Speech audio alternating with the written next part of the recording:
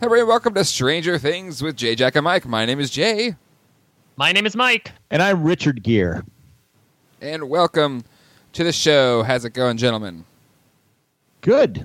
Why are you Richard Gere? I'm trying to think of the reference that you're applying here. My mind went to a very odd place when affiliated with Richard Gere, so I'm hoping it's more of a child-friendly reference than I initially thought. You know, it's funny, Mike, you said that. I was like, there was no gerbils in this episode. Yeah. Well, there was what's his name? Dart? Dart, but no, Richard Gere, Billy, American Gigolo. Oh, yeah, I still don't get the reference. Sorry, Jack. It's a movie from the 80s. Yes. of all the characters named Billy, you choose that one? Well, I don't think Richard Gere's character was named Billy. I just said when he was there with the mom, I said, "Oh, he's trying. What is he? Is he a gigolo?" Oh Lord. Oh, so okay. that's where I was going with it. I knew you guys would. Okay. I knew you guys wouldn't get it. That's why. If you had said Fabio, I would have understood. Yeah. Fabio. What's funny, it's neat in the Beyond Stranger Things, which we'll be talking about today. They actually photoshopped the mullets onto the Fabio kind of book cover that she was reading, which I think is kind of funny. Yeah, I think so too. Because Ted was taking a nap. At what? Well, we'll get to that one. But yes, we are here to talk about the last chapter of Stranger Things 2, and we're also going to be covering the 6-episode Beyond Stranger Things, hosted by the wonderful Jim Rash, big community fan, Oscar winning Jim Rash. So, gentlemen, last chapter, here we are. Are you guys ready to talk about it and close out this season of Stranger Things with Jay, Jack, and Mike? Let's do it. Hopefully we don't have to exert as much force to close this podcast as 11 did closing up that gate. That was a double nosebleed. My nose is already bleeding, so I... Double nosebleed and, I don't want to say double fisting, but she was using 2 hands to do this stuff instead of just one. Yeah, she brought in the second hand, her capillaries in her eyes busted, but she seems to be okay after it every single time she does one of these things. So I don't know. I feel like, I don't know. It's the opposite of Quantum Leap. That final leap will not be the leap home. Eventually, she's gonna get pushed too far and end up killing herself. And we do have listener feedback. Spoiler as for well season 5 to jump into. So without any further ado, gentlemen, are you ready for this recap? Mm-hmm. All right. Well, let's do it. Let's jump in. Chapter 9, The Gate.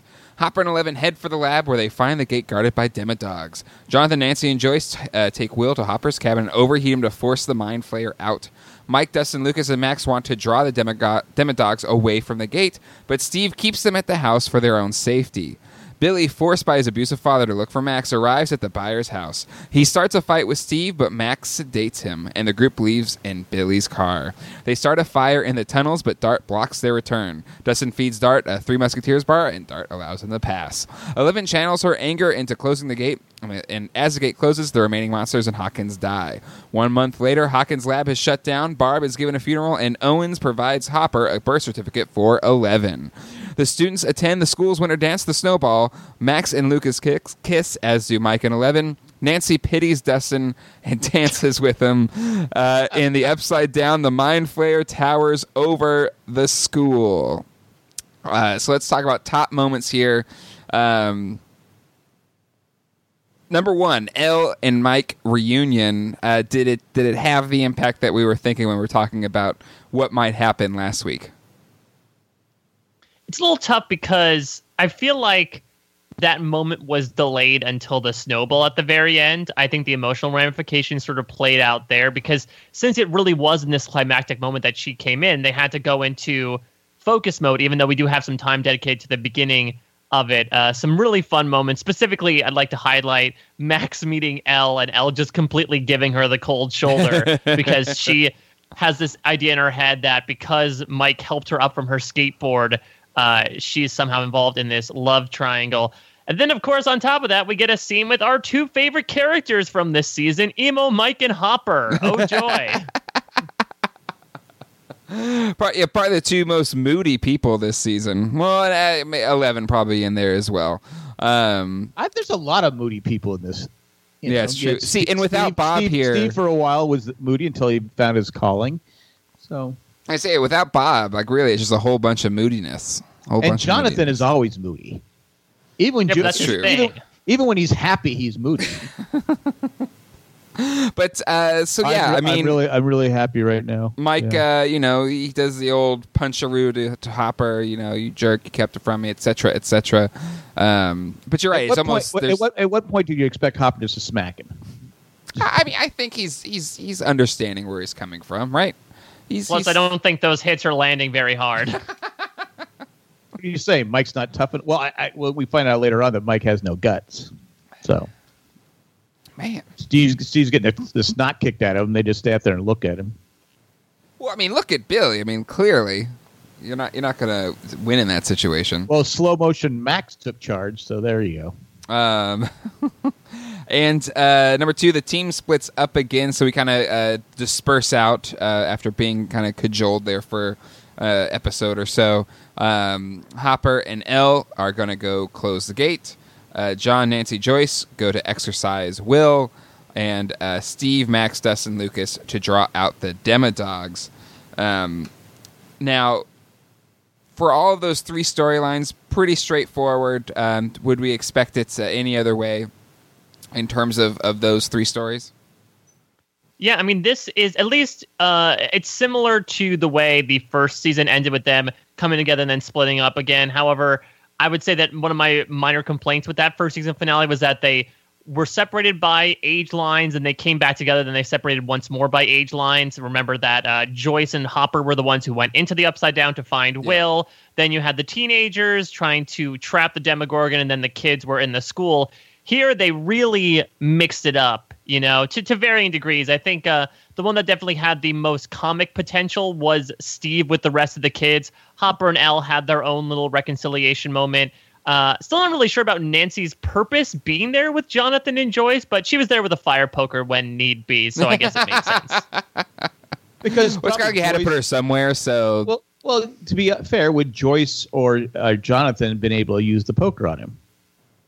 No, yeah, that's true. You sort of need a third party that doesn't. That outside of the family. I have no connection to Will. But no, this does bring up something that I do want to sort of mention, because I did see before we were finishing up the recaps for this season, I did see something come out on the AV Club about how one of the more problematic elements they found with this season was that they have 3 really strong female characters in Joyce, Nancy, and 11. But they're almost always kept at arm's length from each other. And this feels like truly one of the first times when, a group has more than 2 female characters or more than 1 female character in it. Mm-hmm. Oh, yeah. That's a good call. A good call up by the AV Club. But yeah, I think I like the pairings. It makes sense season 1 was definitely by age, and that's kind of where their storylines were. But this was definitely made sense from where they were kind of going along the entire season, where John and Nancy were together, so it makes sense they would go to try and exercise Will. Hopper and 11 were kind of together at the beginning of the season, so it makes sense they're coming back now. And then for Steve, he's kind of been the babysitter of the rest of the party. And really, there needs to be somebody that's going to get his ass beat by somebody at some point in time, and Steve was there ready for the pounding, unfortunately. And speaking of a beating, let's my number 3 moment here for Billy is Billy and Mrs. Wheeler. What type of beating are you talking about? No. I'm saying, because he beat up Steve. So, but Billy and is Mrs. Wheeler a school teacher? I just. So yeah, there's a steamy scene between the 2. Here's my problem. When I'm in the bathtub with the candles going and I'm reading my Fabio novel. And the door, someone's knocking the door, ringing the doorbell, and my wife is sleeping. I don't get out of the bathtub to go answer the door. I just let them move on. I mean, well, I don't know. At what point do you say, I'm not going to answer the door? Is this a point? Is this a time, though, when you're like, if it's important, they'll call? Sort of like when, like, if you get when someone calls you, you're like, oh, if it's important, they'll leave a voicemail. What's the code for when somebody knocks on your door and you just ignore them? I don't want to talk to him probably anyway. Maybe so. not. Maybe just she's not as antisocial as you are, Jack. So maybe it's just not as. It's just 99% of the time it's someone selling something, right? That late at night. I mean, he was selling something as well. I gotta say, for all the gripes I've had about Billy's characterization over the course of this season, this is probably his best episode. Again, not saying much, but this was such a fun scene. Mrs. Wheeler is reading this novel in the tub called Heart of Thunder, and I looked up what the plot was, and it's about basically how like a woman is drawn in by a rough-hewn, insolvent outlaw, and aroused by the spirited Hellion's wrath and her passion. And it was just, it was so schlocky, but it's also fun to sort of watch Billy kind of turn on the charm after he's been shown as such a sociopath the past 8 episodes. Yeah. Billy knows how to work it. Well, he didn't get to go on his date, so now he's kind of making up for it, I guess. But do we? Are we shipping these two? Is this something down the line? I don't think Ted cares. I really don't. Yeah. Well, I mean, to be fair, then Mrs. Wheeler can then be involved with Bill and Ted. It'd be an excellent adventure next season. Nicely done. Nicely done. Do we want to talk about the fight here as well? Yes, We'll just sort of wrap all the Billy stuff up in one. So we have this fight. Are we satisfied with the conclusion of it? You know, injecting with the sedative or whatever it was, and then kind of Max throws down the bat at his right below his crotch and says, "You're not going to mess with me anymore." It kind of felt rushed to me. It wasn't as it was kind of just a means to an end so they can take the car to go do what they needed to do. Someone had to stop Steve though. Well, Billy. yes. I mean, how long could Steve take those punches? But is that it? Saw last season. He could take it for a while, right? Well, is this a Back to the Future? Biff almost raped his mother, but in the future, 30 years in the future, he's just the silly old Biff trying to scam him out of waxing his car. Is Billy going to be the Biff at the end of the changed future? A la Back to the Future. Is this it? Is he a changed man? Well, and that's why that's why I don't necessarily like this resolution, is because, like, if this is going to end up with us moving forward with emasculated Billy, why do we need to keep this character around? Like, look, I don't know if we necessarily needed to have Max go like all Negan on him and beat the crap out of him with that baseball bat, because that definitely takes things to a new place and that character to a new place. But like, I keep repeating myself, I know with this, but like, I find no need for Billy in this show. I think the actor's fantastic. He seems like a great guy from what we saw in Beyond Stranger Things, but I don't think we needed a human antagonist when there is so much supernatural antagonist to deal with. So maybe is this something where? But at the end though, did he not change, because he kind of smiles at Max when she's getting her hair done to go to the snowball dance? So. The two options are either that he's completely emasculated or that he's the same asshole that he's always been. That is not like a choice that I want to make. It's the way this character's going. Well, do we keep it? Like, I see what you're saying. Do we keep him around because we don't need another Steve? Well, yes, that's the thing. You can't really make him what like. If Steve dies? Oh no! Come on! No! Don't put that idea out there. I can't lose Steve and Bob. Yes. I don't know. Like, yeah, I think Jay has a good point. Like, it would just be another like redemption story like we did with Steve as well, right? Unless they come up with something wildly different for Billy. Unless they decide to like write Billy out almost, make him almost like a background character. I could see background I don't see Billy going off to college. Maybe he gets a scholarship for basketball. I mean, I don't know. Well, the top moments here that I referenced was Billy and Mrs. Wheeler. Maybe that's the future for that storyline. Maybe he breaks up Mike's boring, imperfect family. Yeah, again, I don't think Ted would care. I think as long as Ted's not being bothered, he's on what his did I lazy. do? He gets put on the bench. Yeah. Number 4, Dart gets his hero turn. We talked about this, I think, last week. If Dart would kind of come back and save the day or save Dustin or something along those lines. And, you know, we kind of have that a little bit. But I guess Dart's dead now. It was very reminiscent to me of The Sound of Music, where at the end of The Sound of Music, like the Von Trapps are hiding out in the Abbey, and then you have Rolf was one of the neo-Nazis, and he was like, he saw them, but he decided to tell everyone else, like, nope, there's nothing here, time to move on, because he was in a relationship with Liesel beforehand. That's what this felt like to me, in a weird manner of speaking, that, like, Dart had, we were asking about this last week, as you said, like, do we think Dart would remember his connection with Dustin? And I guess that was the case. So, and since everything disintegrated, assumingly, when the gate closed, I guess Dart ended up dying a hero in that regard. Does he remember Dustin, or is it the candy bar he remembers? Probably a bit of both. Okay.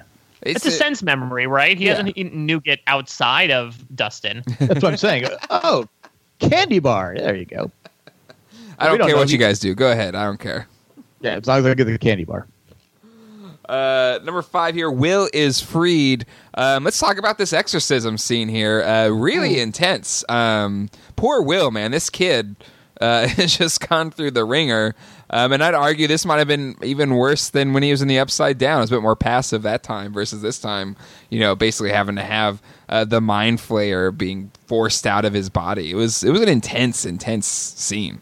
Well, now that we've abused Will for 2 seasons, is he like in Billy mode? Do we need Will for anything else? Yeah, I wonder what he's not Will's possessed role would take. Yeah, unless he becomes like, I mean, he was serving as a conduit to the Upside Down, but maybe he'll serve as like someone who can jump into that world to be able to see what's going on. You know, I do wonder if the Mind Flayer link might still be dormant in him, but at enough of a level that it's not as dangerous as it was at the end of this season. First, I want to say good on Joyce for being the one to figure out, like, hey, he's been asking for cold the entire time. That's what the Mind Flayer wants, so let's just do the opposite.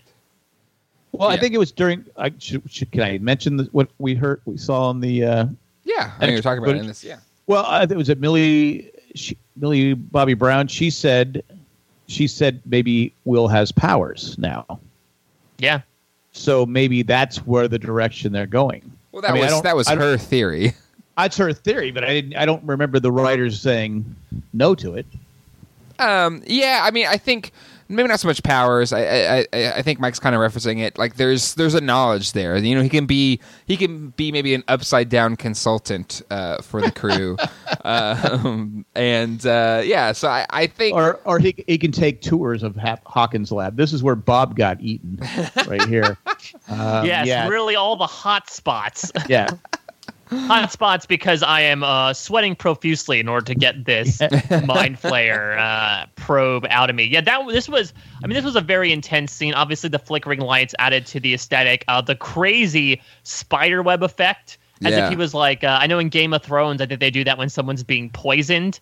So it's so interesting to sort of see that with the poison analogy in there. I was also concerned that, you know, when they end up doing it successfully and the smoke kind of makes its way out of Will, I was afraid it was going to fly into something else, like very possession poltergeist-like style, but instead it just sort of like dissipated in the air, I guess. Yeah.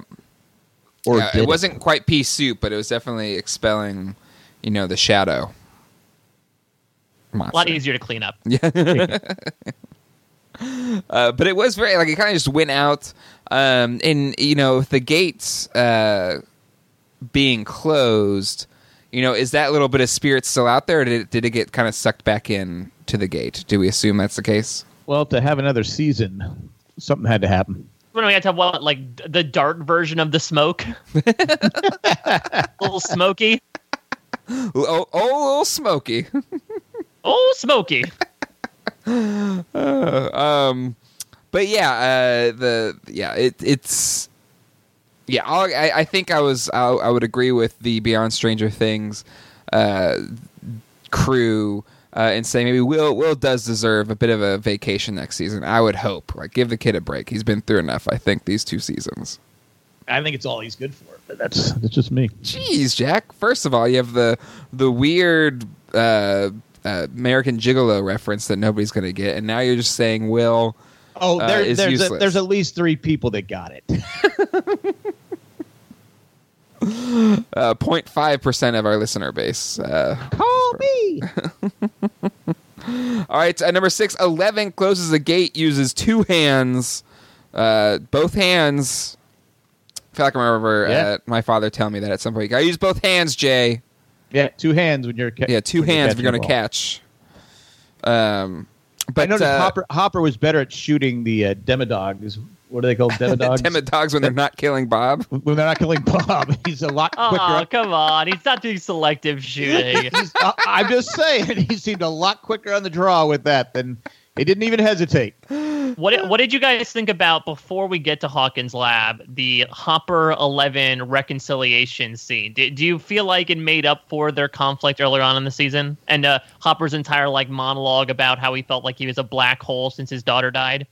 Yeah, I liked it. The only thing that was kind of throwing me off for it was I was like, didn't Will's house, did it back right up to Hawkins' lab? Like, how did it all of a sudden turn into a 30-minute drive from Will's house to Hawkins' lab? Maybe I was just nitpicking that a little bit, but I was fine with it. Did you have problems with it, Mike? They took the long way. Yeah, the long and winding road.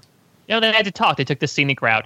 I liked it, and I've been vocal in saying I'm not a huge fan of what they did with Hopper this season, or at least making him a vessel to hide all these secrets for no particular reason. But I feel like they did at least a decent job here of sort of rationalizing why he did what he did. I'm happy that he mentioned his daughter. I actually think this is the first time he's talked to any of the characters about his daughter. Yeah. And I think that really shows a good breakthrough in his connection with 11. I love the callback to, they both admitted that they were stupid and therefore they broke the don't be stupid rules. And you have this really beautiful moment where after 11 goes basically Super Saiyan and pulls a Goku and closes up the gate, he holds her so tightly and she just collapses in his arms. I know that Millie Bobby Brown on Beyond Stranger Things compares it to actually when Brenner was carrying her when she wore herself out after the experiments that were done. But I thought that was a really warm moment, and I think it sort of helped complete the arc that we saw of the two of them throughout the season. Even though 11 was so separated from the group, basically throughout the first 8 episodes of the season, it felt good to tie her in for this last episode, if only to close up that relationship. Yeah, and I thought it was interesting how she has a very different take on the Papa and 11 relationship, Millie Bobby Brown, than even the showrunners and director, producer. There's wait, what? It was very interesting to see her perspective on it. Well, they were taking notes. I saw it. Oh God, I hope this means they don't bring Brenner back. Please, no. But I think it's an interesting point. We actually talked about this, I feel like, in Westworld a bit, about the difference of how creators feel like their viewpoint is behind a work versus how the actor sees it through the character. And yeah, I feel like as 11, Millie Bobby Brown has to essentially see everything through that character's eyes as to how they feel about these people. And I think what she was trying to say essentially was why 11 loves Brenner. Why at the outset we would think this is a cold and abusive relationship, but to 11, it's someone who's really warm to her, even if he's making her do horrible things. And so I thought it was a really great insight, because I don't think it was necessarily running against what the Duffers were saying, but I think it's just a good representation of how 11's view is so skewed from reality that when she got brought out of that environment, it was such a shock to the system. Well, I think it was, watching they call them the brothers. Duffer Brothers. I always just refer to them the brothers on there, but they seem to have kind of shocked a few times that people had different thoughts about what a certain scene was. There was a few times where they were kind of maybe they never watched Lost, but it was just they just seemed shocked that people had a different feel for what they were writing and what they were trying to get across than what was actually what their maybe they're just good at acting for the cameras, Jack. I don't know. They just seemed shocked a few times that, really, you got that from that? So anyway, I got that from the extras, but anyway. But no, it was a really kind of sweet end. I got a little misty-eyed when Hopper's embracing her afterwards, and she did it. And we're talking about the Super Saiyan here. She's levitating. She's tapped into a higher level of her powers, and presumably from the training that she got from Callie in episode 7 or chapter 7. Does 7 have better weight now in the final chapter, or is it still kind of weirdly out of place, like we were feeling at the time? Probably couldn't have done it right without it. I mean, that's the thing is I actually wrote in my notes too, like, oh, Callie was useful for something because we literally see her as 11 is doing this. I would still question, we talked about last week where to put this. Maybe at this point, I don't know, maybe we could still go with my idea of making it the season 3 premiere, instead just put this scene sort of out of context there, so it adds another mystery of, wait, 11 was talking with that person? What did she say to her? And that sort of adds another question mark on to be hopefully answered in season 3. But yeah, I still think the problem wasn't necessarily the episode, it was just where it came, what the placement was. Yeah, I think. Well, what about my theory of not season 3, but just swapping it from 7 to 8? Now that we've seen the last episode, do you think it would have worked, or do you think it would have killed the flow from 8 to 9? I mean, but it's weird too to have it 7, 8, 9 the way it is currently, because now 11's channeling something that we found out like 2 hours ago. Whereas if it had been the other way around, like, maybe it's something that we would have found out like right before. Right, remind me, because it would have been the Demodog stuff would have been back to back, and then we get the 11 episode, and then the finale. Is that what you were? Exactly. I forget yeah. Now. Yep. You go straight. So then this would have had more immediate repercussions. It's only a difference of about an hour, so I would not see the problems with doing that. There you go. It's the J edit of Stranger Things. You're welcome. I do want to mention before we move on from Hawkins as well, the brief Dr. Owens cameo. Yes. That we have. I'm glad that he's alive. I thought for a second he would get an off-screen death because he just sort of left himself there to hold off the Demodogs while Bob fruitlessly escaped. But interestingly enough, I don't know if you guys noticed the stairwell that Hopper found him in. I don't know if it was supposed to be the same stairwell, but it was the same looking stairwell as in the season 1 flashback when you see Hopper sort of like collapse in despair on the stairs in the hospital while he's tending to his daughter. It's the same staircase. Is it the same staircase? I believe so, yeah. So they just used the same filming location and expected us not to notice? I didn't notice. Unless the hospital, I mean, this Hawkins Labs happens to have a nice, like, medical facility attached to it. Maybe it happened to be the hospital once upon a time before Hawkins Labs swooped in. Maybe. But a good eagle eye, I did not catch that at all, so good job. But yeah, happy he's alive. I think we were all thinking he was going to have a bad heel turn. Even Paul Reiser did. Even all the cast did, as we learned in Beyond Stranger Things. But glad he didn't. Glad that he didn't. And in the end, Elle is Hopper's adopted daughter because the fired Dr. Owens kind of helped set that up. Or maybe not fired, but no longer heading Hawkins' lab because John and Nancy were successful. But number 7 here, Barb is avenged. For the What About Barb hashtaggers, do we feel this is a satisfying conclusion for the Barb character? She gets her funeral. Yeah, her parents only had a year of having their hopes, Yeah, and they sold their house and everything. Yeah, so if you're sure. I mean, hopefully Murray gave at least some of a refund back to them. But yeah, I feel like this is something that would have played better upon a binge than the way we were doing things, because at this point, we had watched the Barb stuff and the Murray stuff really play out like 3 weeks ago. So it was sort of like there was so much stuff going on in the back half of the season that you were like, oh yeah, I guess this happened. I mean, there was also a fun shot of like Murray playfully waving goodbye to the Hawkins Lab people as they cleared out. But yeah, it was sort of like I'm glad that they brought it back, because otherwise it would have been a little, a little unfulfilled to say like, oh, they worked this hard and they didn't end up actually doing anything. But that also sets up what's going to move into that building. It's sort of like the Defense Against the Dark Arts position in Harry Potter. What's going to swoop in next to take up residence there if Hawkins' lab got kicked out? Yeah, it's a good call. Does Nancy get redemption now? Has she been redeemed? Well, you're the one. Yeah, I mean, this is I would say of all the characters, actually it's tough, but I would say Nancy might have one of the happiest endings because she was able to like salve her guilt over her best friend dying. She was able to bring down the corporation that brought the Demogorgon to end up killing her best friend.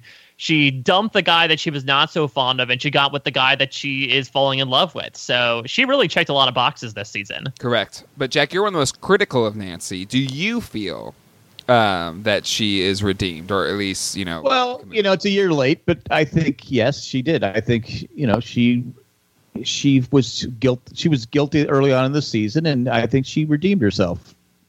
And she risked her life to redeem the death of Barb. So I'm cutting Nancy some slack now. I'm okay with Nancy now. Plus, she helped out Crying Boy with the dance. So, all right. Let's go then to. Well, actually, I kind of touched upon it, but number 8 here. Elle is Hopper's adopted daughter. So much so that she is, Jane Hopper. What do you think the future ramifications of this are? Like, do they get their normal family life? Normal family life in this show? I don't think so. Within reason. Well, I mean, at least they're not going to be in a cabin separated from everyone else, which makes me excited. Again, I would say one of my most major nitpicks with this season was that I felt like they had to keep 11 at arm's distance for the vast majority of the season, which really, really sucked and led to things like emo Mike and lying angry Hopper for a good portion of episodes. This at least allows her, like, she can attend a school dance now. She can go to school. She can actually be with the kids. I don't know how that dynamic is going to be moving forward with the entire party, especially if Max is still going to be a part of it. But it makes me happy because this means that 11 is not an outsider anymore. Yeah, and I get why she had to be separated because, for all intents and purposes, the Hawkins lab, could take her away again or whatever it is. So, Hopper's doing the best he can. I know you're critical of Hopper kind of keeping everything a secret, but he's trying to do the best he can to not, he has seen what happened before with Brenner, and I'm blanking on the evil woman's name that killed the diner owner. I know you're. Yeah. But the social. I just call her social services because that's who she posed as in the time that she killed whatever the diner owners was. But now she gets to be a normal quote unquote teenage girl, and to have a family, quote unquote. So well, what's going to be her title at school? Because Will is Zombie Boy. Do they dare make fun of her? Well, they don't really know anything about her, so she's just. There is also the wrinkle. Murray mentioned it in the very beginning of the season, but I mean, could someone recognize 11 as the girl who tore into that convenience store and burst the windows and stole the Eggos, or that girl who caused some trouble amongst that little girl and her mother when she walked into their backyard? It's a small town. Maybe they'll recognize the face, or maybe they'll just get lucky. She snapped the arm of the brat kid. Well, that's bully. true. Well, I don't know. Mouth Breather might have transferred because we did not see him. I feel like he would be the one who would be all in on the make fun of Will train once Will finally came back, but he was nowhere to be seen. That is true. Yeah, that's a good call. Number 9, the snowball. Just a lot of sweet moments in the snowball. Mike, finally gets to take Elle. Elle shows up. Where we had Every Breath You Take by the Police, among other great. So many classics. songs. We had Time After Time as well, which brought to, at least to my mind, memories of Napoleon Dynamite, because I believe that's what they danced to at the dance in that one too. But we have Max and Lucas kiss, and then we have the sweet scene between Steve and Dustin. Now, do you think you think Dustin with Steve, part of his information, or he was giving Dustin, if it all doesn't work, just cry. No, and then you'll get the girl. You'll get a girl anyway. Is that what he? No, I thought that was really cool. Again, Steve, my heart goes to Steve. He's my boy this season. Bob's a close second, but I think Steve is my favorite from this season. And Dustin doesn't like Steve, huh? I mean, I don't think there's anybody out there that doesn't like Steve. Yeah. I'm assuming it happens with every sort of fandom. There is a group of people that are like, it's not like they don't like Steve. They don't like the fact that so many people like Steve, if that makes sense. There's a group of people that's like, this person's overrated. So maybe it's those types of people. And I also really like the Nancy and Dustin thing too, just because I think we all sympathize with that moment when, you know, he tries to pull the Steve moves of like approaching girls and asking them to dance, and he basically gets laughed at. He had the Farrah Fawcett do it. I mean, he had the spray. Yeah. And Nancy decides to pull him aside and dance with him to make all the other girls at least whisper. I don't know if they're necessarily jealous, but I think it's also a nice callback. I'm trying to remember in season 1 when they were like talking a little bit about like going into Nancy's room. Wasn't it Dustin who sort of had the little bit of crush on Nancy that was not really talked about? He offered her. We got some pizza left over. Yep. Right. Yeah. So I feel like that's like a fun little connection. Door on him. Yeah. No, Nancy definitely is a much nicer character, more likable character this season than last season. Yeah. Well, it was a cool callback. And well, I think it helps Dustin because you have the older girl Nancy. Of course, yeah. I mean, that only helped. But even what she said, and I think they talked about this in Beyond Stranger Things. Like, it is very much. We've all been to those kind of middle school dances, and there is just those awkward moments where, you know, you are the person that's sitting on the sidelines, and it's as an adult now, you look back on those moments like that were just sheer pure social awkwardness, and you realize as an adult like that, you know, things do get a hell of a lot better. So I thought it was just a really cool moment between the two characters. They do get better. I'm 55. I'm waiting. Well, if you try, they do get better. If I try, okay, all right. I tell you, Jax, the 60s are where it's at. Okay. Yeah, all the kisses were so sweet. I know they talked about in Beyond Stranger Things how actually the Max Lucas kiss was not initially scripted, but apparently Millie Bobby Brown and Finn Wolfhard actually pushed for it among the creators, and they decided to actually make it happen. And I know the kids were very reluctant to do so. The actress who plays Max especially, but I thought it was really cute for like I don't even call it like a secondary romance because I feel like that's Nancy and Jonathan. For like a tertiary romance in this season, I thought it was a really cute moment, and obviously the Mike and Eleven stuff was what we were waiting the entire season for. Yeah. Yeah, but yeah, since last season with the whole mentioning the snowball, and I think earlier on in the episode when Hopper gives Mike freaking blue balls. It's like, look, she needs to focus on this. But did it meet our expectations if we had them? For me, it did. I thought it was a really sweet scene. Yeah, I think that one of the things that I love about the show are the emotional arcs that are built into these characters, which I think might make up for some of these more tropish storylines, especially in the first season. There's just so much emotional weight to them. And I feel like when you go through the journey with these characters for 9 hours, you get to see it play out. Yes, it's like a sort of a sappy, happy ending, though that we have this alternate at the end that sort of adds a little bit of a twist onto the end of it.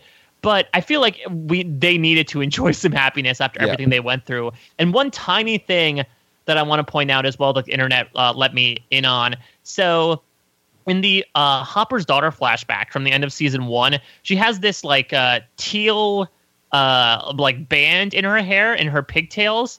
Then when Hopper's reading to her when she's sick in the hospital, you can see he's wearing one of her hair bands around his wrist, and something that he still wore over the course of the first and the second season, just sort of as a reminder of his daughter and the impact she had on his life.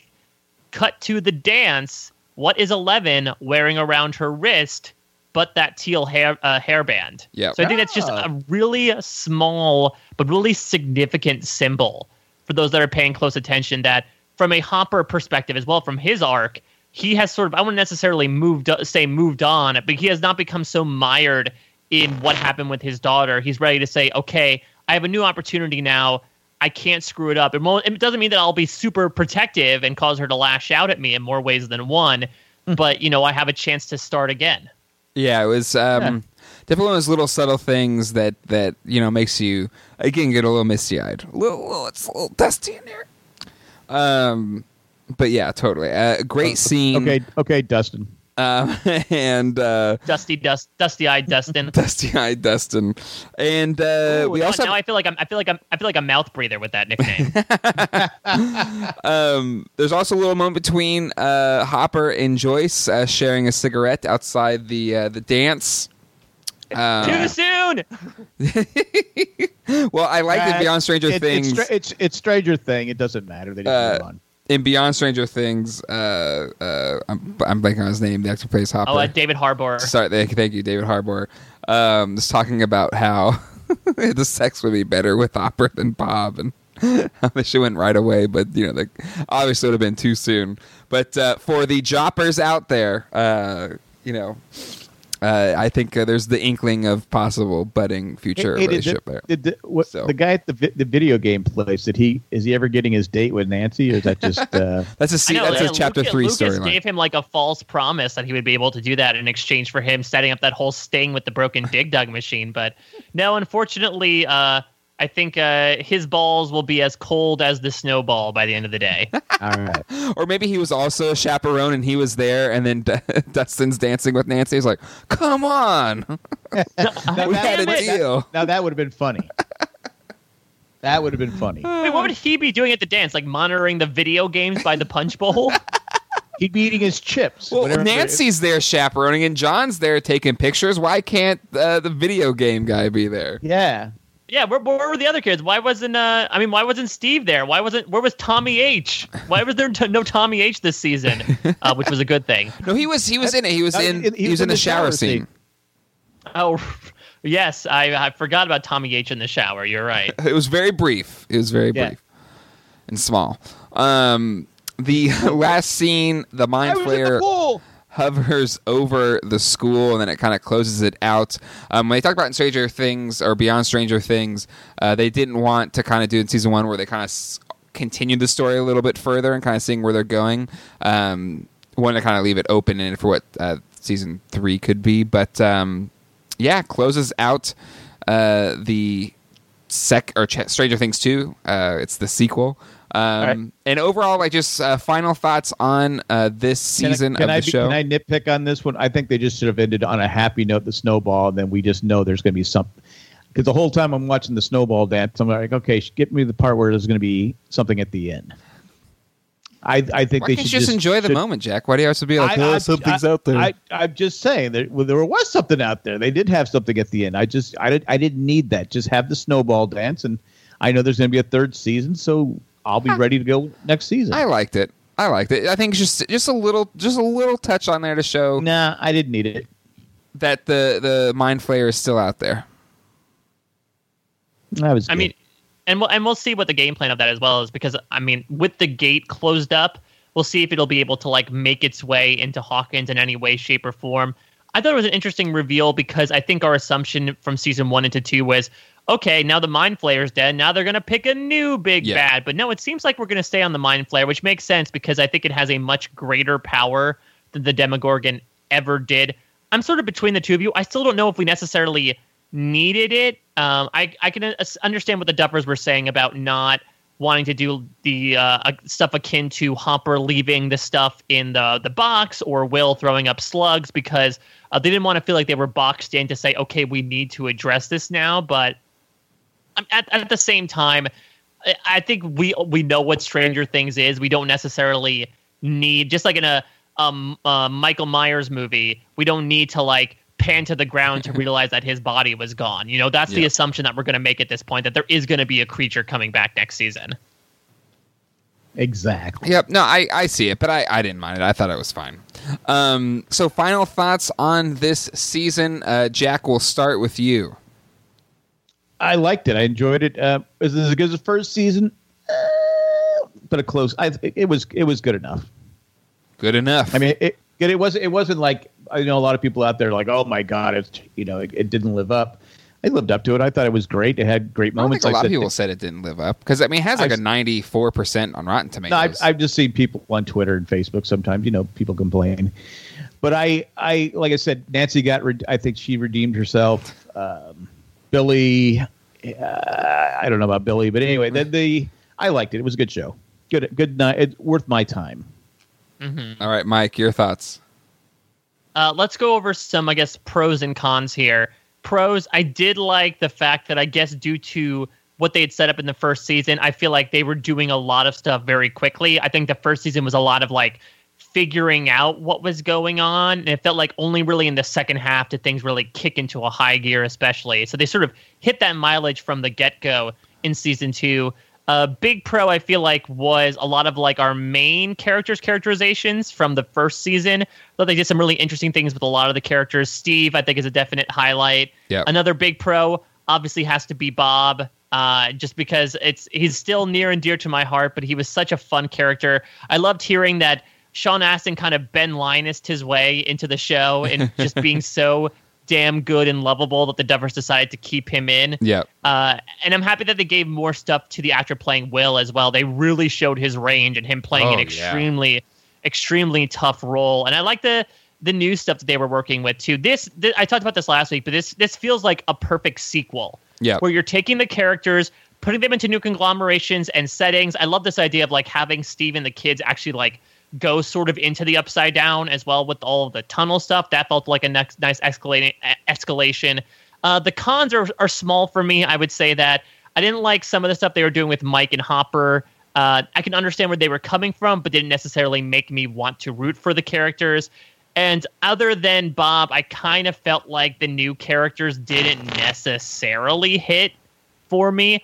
I wonder if we're going to get all of them in the new season. It seems like they loved Murray, despite only putting him in a few episodes. Maybe we'll see more of Brett Gelman in there, which I love. And also, not enough Joyce for me. Maybe it's just because Will was actually here this time, but Winona Ryder was so freaking good in that first season. I feel like outside of that one monologue she did with Will in the second to last episode, she really didn't do too much. But outside of all of that, I do agree with Jack that I like the first season more than the second one, but I still really like the second one. Yeah, and in a season where or in any type of show that has like just such a huge first season that everybody loves, it's really hard to follow up and not disappoint for its second season. And I think overall it was a really satisfying second season where whereas some other shows maybe you can talk of that had an amazing first season, the second season kind of rubbed a lot of people the wrong way. And yes, there is things you can nitpick in this second season of Stranger Things, but I think overall in tone and feel and enjoyment, I think it was very much on par. Yeah. In terms of Jack, I don't, for you binged season 1, and we did not binge season 2. Did that affect it at all for us? And Mike, I know you kind of pace it the same way throughout since you watched it. Well, now that it's over, for me, the hard thing was waiting. I mean, as soon as we were done recording, I went and watched the next episode. So if we weren't recording, would you just binged it? I would have probably finished it in 2 days. I think I did 2 or 3 days last. I don't usually binge that quick on a show, but it's one of those shows where it leaves you with kind of a cliffhanger on after each episode. You're like going, oh, now I got to know what happened. Mm-hmm. It's almost like the first season of Lost when we watched 13 episodes straight because we got to keep going. We got to keep going. We got to keep going. Okay, I haven't slept for 24 hours. I need to get some sleep. But it's also one of those shows when you're done, you go, oh, I wish I had another episode of Stranger Things. So, yep, agreed.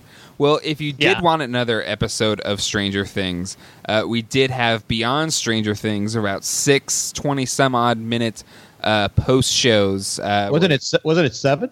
It was 7, but like some of them went for like 25 minutes. Some of them went for like 17 to 15 minutes. So it was like, I think they were trying to essentially capitalize on the like Chris Hardwick AMC post-show type of stuff. And they've done that with Game of Thrones, with the Star Trek reboot. It's tough to do with a binging show, so they thought, let's just like make a bunch all at once and just stick them all together. Yeah, and it was fun. I mean, I think the whole Chris Hardwick, we kind of give him a hard time because he basically just stole the Lost podcast idea. A lot of us Lost podcasters did once upon a time. He didn't kind of. But it's he's my arch enemy. I don't like him. But it's fine. It's an endearing concept. It's not fine. It's good. It's like one of the sincerest forms of flattery is copycatting. And again, there is a bunch of Lost podcasts I think kind of started that whole post show idea that's now like everywhere. So I get the concept of what they're trying to do, but just like we kind of broke it down 2 episodes per and kind of breaking it out and kind of going along with it as the show went. It is hard to do a type of post-show analysis of a bingeable show. But I thought they did a pretty good job of explaining things, talking to the actors. I'm a big Jim Rash fan. I thought he did a pretty good job. I thought he was outstanding. Yeah. I mean, he also once upon a time hosted a show, I want to say on like Sundance, called The Writers' Room, which was a very similar format. Yeah, they would take writing teams from like prestige dramas or like big comedies and have them just sit around a table and sort of talk about the process. I think my favorite part by far was getting to talk with, I love all the actors on the show. They're all awesome, but I loved getting to talk with the Duffers and Sean Levy, who seems like such like a nut job in the best way. He is so manic and excitable. That he must be so much fun to work with. Yes. My favorite part is when Jim Rash said to the Duffers, the twins, the brothers, not twins, the brothers. They're twins. When he said, they are twins. Are they twins? Yeah. They look very much alike. They're They twins. do. Okay. Yeah, they are twins. Okay. When he said, I thought Bob was going to be a bad character when they showed him that one scene when he said, just look at him, and when he was talking about the clown. And I said, bingo. That's why I thought he was going to be a bad guy. Yeah. Bingo. So we agreed. So Jim and I, we agreed 100% on that. Oscar But that's winner, what- Jim Rash, but that's- and you. That exactly. That's when the brothers kind of looked and went, really? I go, But it how could you not see that? It was in your writing. was Anyway. interesting the way they sort of like parse these out as well, because like, you know, they started with Finn Wolfhard and Millie Bobby Brown. Okay, that makes sense. And then they had they had Gaten Matarazzo and they had Killen McLaughlin. They're like, okay, that makes sense. And then they're doing like, here's Mr. Clark. And you're like, oh, okay, I love Mr. Clark, but he was in like 3 scenes this season. And then you have Bill Nye the Science Guy coming in to talk about alternate universes. Okay, then you had the whole episode with the new class, but they weren't able to have Bob in it. So that was probably my least favorite episode, to be honest. Again, love those actors. It was interesting as well in that they had sort of pre-taped interviews from like David Harbour and let's see, Sean Astin. Sean Astin. Paul Reiser. Yeah, and Paul Reiser. I'm Dr. Paul surprised though. Reiser. I guess Winona Ryder is the biggest get in this entire show, but I'm surprised they didn't get anything from her. Yeah. In response to any of the Stranger Things stuff. She doesn't do a lot of press though, does she? I mean, you don't see her on talk shows and stuff, do you? Not that I recall. I just think she's one of those actresses that doesn't like to be. This is my job. I do it. I don't really like to talk about it too much because I don't remember seeing her in too much. Well, you could tell they shot it all in one day, and if you notice, like nobody was, save for the Duffer Brothers and Sean Levy, nobody was in an episode more than twice. That must have been some type of like contractual obligation for the Beyond Stranger Things. I don't know if you noticed that. Don't blow your nose when you're on one of those panels. Yeah, or like grab an apple. I love that as well because I think one of the things I actually did love about this is you really got to see the play between the cast and the crew. And I think at one point, maybe one of the second to last episodes or so, they talk about how collaborative the Duffer Brothers are. And you can really tell how, as showrunners, they have such a close connection with their cast and how they're really so much about like, yeah, we'll write a few episodes and then we'll see like how the cast works with these characters and then we'll sort of write them from there. You know, like that's the big story that happened with Steve is that they completely changed directions after interacting with the actor. And so it was so nice to know that like the set seems so much fun and so supportive despite handling all of these crazy things that it leads to a nice warm atmosphere. I agree because it did seem like they really got along. What I liked about the brothers was, you know, the kids are talented. I mean, the kids can act. There's no question about that. But they actually listened to them. Yep. They just didn't blow them off saying, all right, I've been in this business for a while. Shut up, kid. Leave me alone. Yeah, that's the thing is that like, isn't that like a main thing when like, I mean, I've worked with kids in a bunch of my previous professions and like that's what they teach you is like the main thing with working with kids is don't talk down to them. No. Like they'll respect you if you treat them just like any other person that you'd speak to. And that's what you can really feel like the Duffer Brothers are doing. They're sufficiently listening to all of these kid actors talk about their thoughts on the characters. Yep. So I think you can really tell how respectful they were of the kids' input about those characters. Which I think makes for a happier set too. Yeah. I would think. Well, it's something that Steven Spielberg was always given credit for, like how well like he got performances out of kid actors. I mean, it's probably a similar type thing. And you're right; it is cool to see that dynamic in these episodes. But overall, would we, in terms of as if we had to grade them, would we say like absolutely necessary or cool to do? Like what would you say beyond Stranger Things? Like a neat gimmick, or was it really enlightening to the Stranger Things experience? I think it was okay. I mean, it's like I think Mike said there were a few that I could have done without. I felt bad for Bill Nye. Like they brought him out for like a second, and then he went back. I was like, "That's Bill Nye, the science guy." He probably got paid more than all of them. But I just there was some that I didn't think about that. Like the scene where Murray he drops the egg, Yeah. and she's you don't even notice it. That was my Jim Rash moment, Jack, because I pointed that out on a previous podcast that it was most likely improvised, and they proved that. Yeah, you did. I mean, it's just the stuff like that. I like the behind the scenes stuff where they're kind of, talking about. I'd like to see some bloopers would have been good. Like when Billy was he'd never played basketball before because he's British, right? Australian, same thing. Yeah, Jonathan's British. Jonathan's British, yeah. Well, Brent White has like a completely different voice from his character. It's one thing to like do a different accent. It's one to completely like he has such a high pitched voice. I know, almost like a whisper, and his voice is like so low as Jonathan. I thought it was Jimmy Page there for a second, but but I like the behind the scenes stuff. The just different and like I said, the interaction when they were around the round table too. You could tell that they like each other, and that is I don't know if it's necessary to watch a show and they all like each other, but I think it makes for a better show if the actors actually like what they're doing and care about what they're doing. So yeah, I would say I like it. I would say if possible, if you could do less, that would be ideal. Just because getting through after watching 9 hours of Stranger Things, then watching 7 episodes that sometimes border on like 25 minutes in a row can be a little lengthy.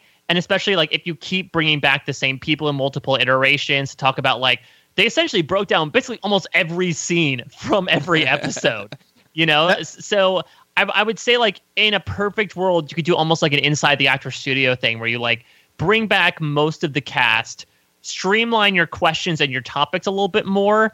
Then if you can do maybe even if you extend it to do like 2 to 3 episodes, I feel like that would be what I would want ideally if they move forward with this idea. So less Talking Dead, more Survivor reunion show post the finale. Well, yeah. No. As long as they don't go to anybody in the audience, I'll be fine. Yeah, I don't know about that. No, that's what if they did it?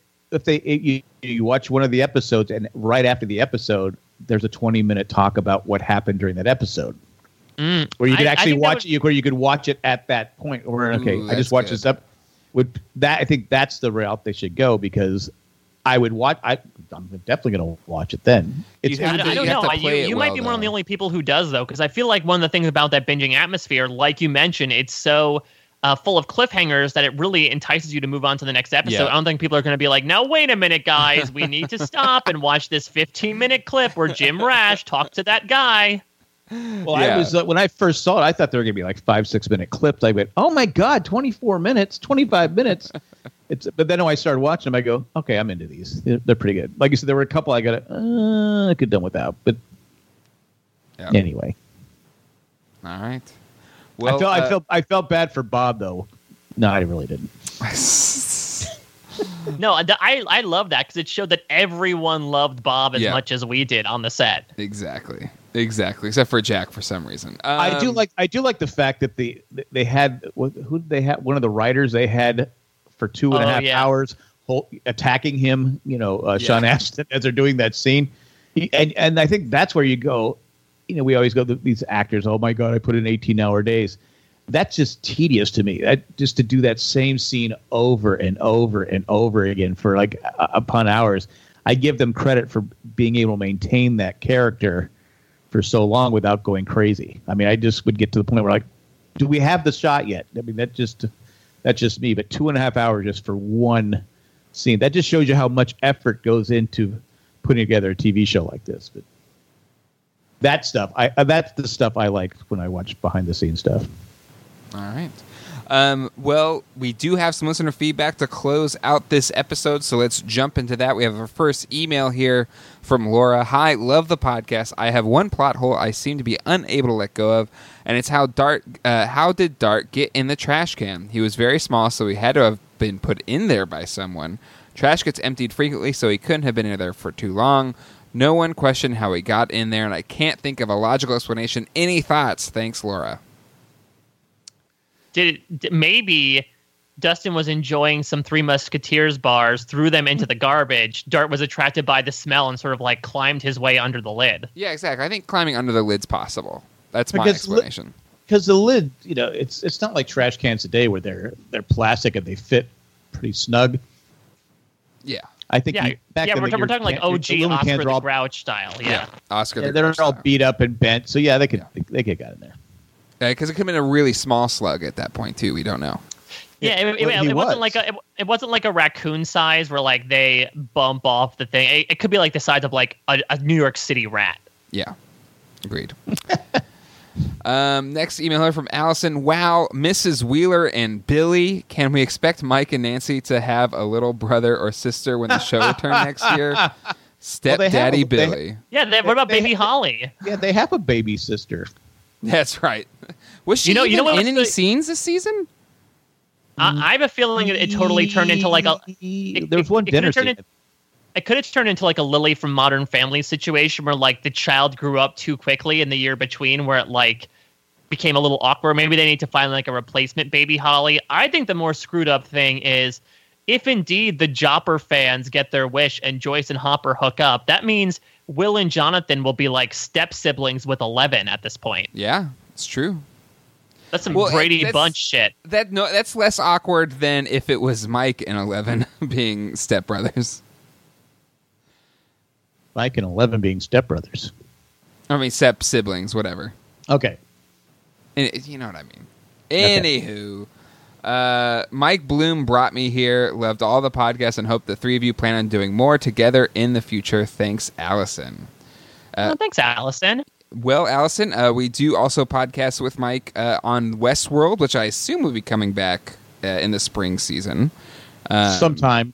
And I'm sure there'll be future Stranger Things seasons, which, Mike, I don't know if you're a game for doing future Stranger Things podcasts, but I know. Oh, yeah.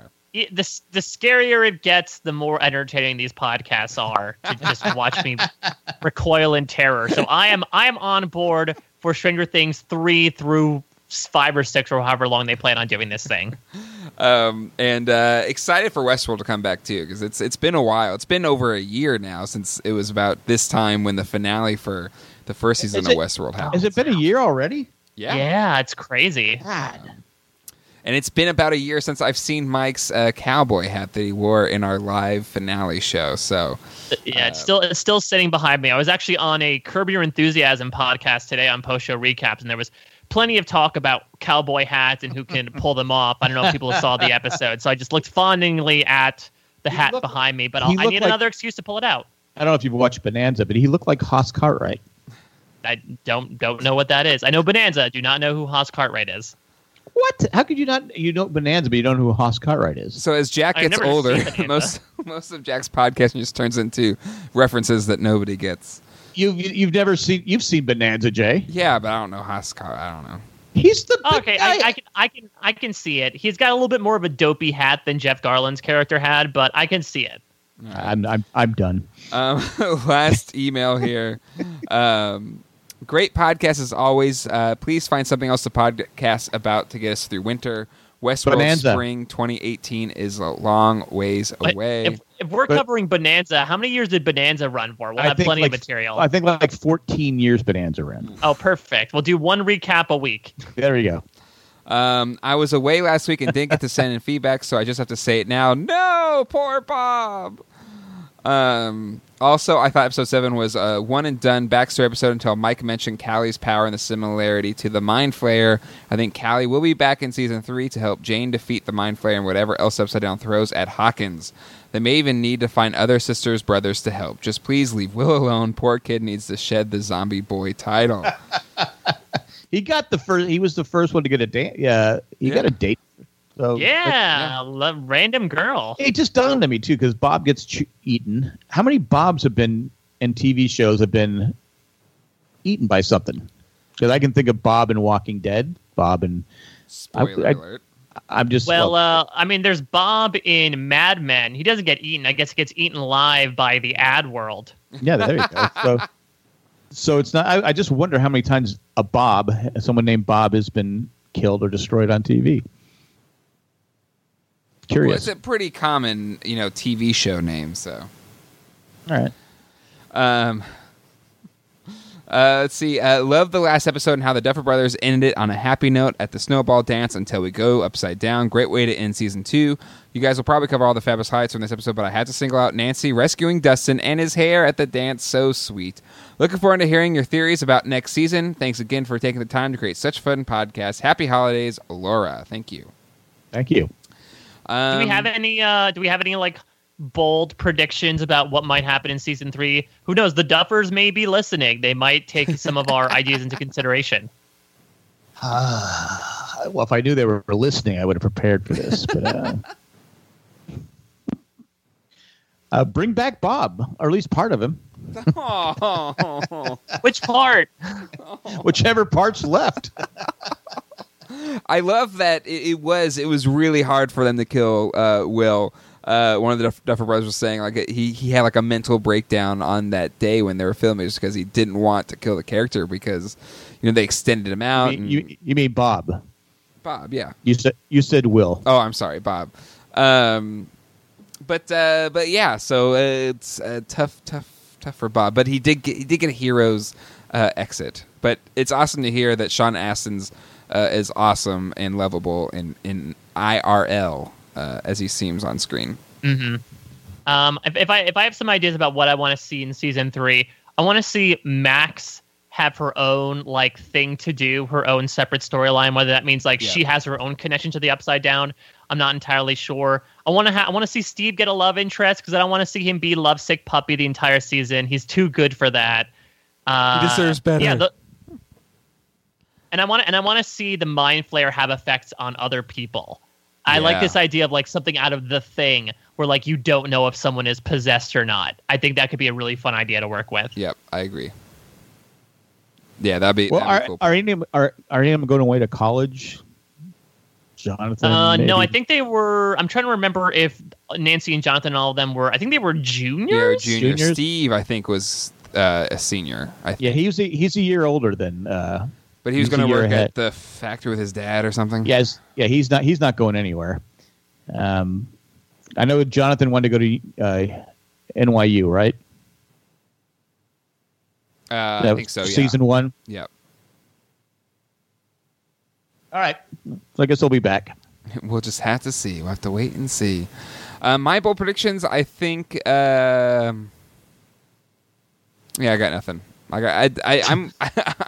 It's too early to predict because the one reason why I won't is because the Duffer Brothers didn't really set up anything for the next season because I don't think they exactly know where it's going to go. But I do like the idea. It can't be something that happens to Will again, like we're saying. They can't go through. Well, anymore. Okay, then maybe I'll make this pose this a little bit of an easier question. Let's go to Laura's question. Do you think we're going to see Callie in season 3? And will you think she'll be involved in like a larger capacity? That's what I was going to reference here is, yes, I think Callie will be brought in. But do we think more brothers and sisters will be found? That's another, because we have 8 and 11. There's still at least 9 other digits, numericals that could be pulled out. And even past 11. Possibly. Yeah, we don't know if 11 was last, so. These ones go up to 11. But yeah, so I definitely think expanding that universe would be beneficial. Especially this Mind Flayer seems like a bad guy, bad dude. Not going to be easy. Not going to be easy. No. All right. Well, I think that wraps up this season of Stranger Things with Jay, Jack, and Mike. We will be back for season 3 of Stranger Things. Don't know when it's coming back. Assume next year at some point in time. But we will be here to talk about it. Jay, Jack, and Mike will also be returning for Westworld. We don't actually have a date for that either. We assume spring 2018. So we will be back for the spring TV season, hopefully, as long as Westworld comes back. If not, maybe we'll find something else to keep us busy in the meantime. But we will be enjoying a winter break, at least from these podcasts. Mike, I know you podcast every single day of the week, so I'm sure you'll have other podcasts. I was going to say, there's no off season. Only an on switch for me. But no gates being closed in my podcast feeds. But where can people find you continuing on from here, Mr. Mike? So you can find me on Twitter at a Mike Bloom type. In terms of scripted stuff, I'm continuously doing recaps of SNL, which with Rich Tackenberg on Post Show Recaps. Also on Post Show Recaps, I mentioned it a few minutes ago. I hopped onto the Curb Your Enthusiasm recap to talk about this most recent episode, ironically enough, involving Lin-Manuel Miranda. So I got to sort of throw my theater boy weight around a tiny bit. I also do a movie podcast with AJ Mass called The Hamster Factor, where he shows me a movie that I've never seen before. We sort of talk about our disparate reactions. I also recently appeared on a podcast called The Franchise, which takes a look at movies and sequels from franchises. This past week, I did Jurassic Park 1 and 2, which one I love with all my dearest heart. The other one, not so much. It's still pretty good, but not so much. I had so much fun getting to talk about that. On the reality TV side of things, I do Survivor exit interviews for Parade. Just posted my exit interview with Cole. I'll say his name because it's been several days past the point of the episode airing. That was a lot of fun, and I'll be posting interviews up until the end of season 35. I do a weekly Survivor podcast called the RHAP B&B, which is a very silly Survivor fun and games podcast. On the Survivor Historians, we did a Thanksgiving episode where we released coverage on several things that we are thankful for from both the Survivor and the community and the podcast, etc. I will also be appearing on the Terran Show, which is a podcast that interviews people from the reality TV community. So you want to find out more about my personal life? I don't know why you would want to at this rate, but if you really want to, be sure to check that out. And I'm so happy I got to come on with you guys. I'm so glad you guys convinced me to get past the initial scares that I experienced with this show. I love this show. It's so much fun to watch, even more fun to talk about with you guys. And I really, even though I loved the first season more, this was such a good season and such a good TV show overall. So I'm so happy it went out on a note like this. Agreed. Jack, where can people find you? Can find me. I'm right over here in Raleigh. Don't give your address. No, well, anywhere in Raleigh you can find me. Not really anywhere. The in Raleigh. bars generally. Yeah, street corners, something like that. I get around. Well, you can find Jack on the Jay and Jack network of podcasts. His name is in the title. You are doing Dancing with the Stars. Is that done? My name. We still have to do the finale. Oh, okay. So that's a thing, as well as Ramblecast. And much, much more. Go to jayandjack.com/iTunes to see all of the other Jay and Jack podcasts that are out there. I think that is about it. The new Bonanza podcast, which the is new Bonanza podcast. Oh yes, Podnanza. Podnanza. There you go. Podnanza. There you go. The music writes itself, Jay. You don't even need to think about it. Want to thank people that make this show possible, our patrons, especially Tack from Tokyo, Eckhart Richter, Molly the Millennial, and Ed the Letter Carrier. These podcasts are listener supported. Without your support, these shows would not be possible. If you'd like to become a patron and support what we do today, head on over to jayandjack.com and click on the Become a Patron link today. That'll wrap it up for Stranger Things with Jay, Jack, and Mike. Hope everyone has a fantastic holiday. Check out the other shows that we do, and Jay, Jack, and Mike will return with Westworld with Jay, Jack, and Mike. And, of course, when Season 3 or Stranger Things 3 rolls around, we will be here to podcast about that as well. Until then, hasta luego and goodbye. Bye. Bye.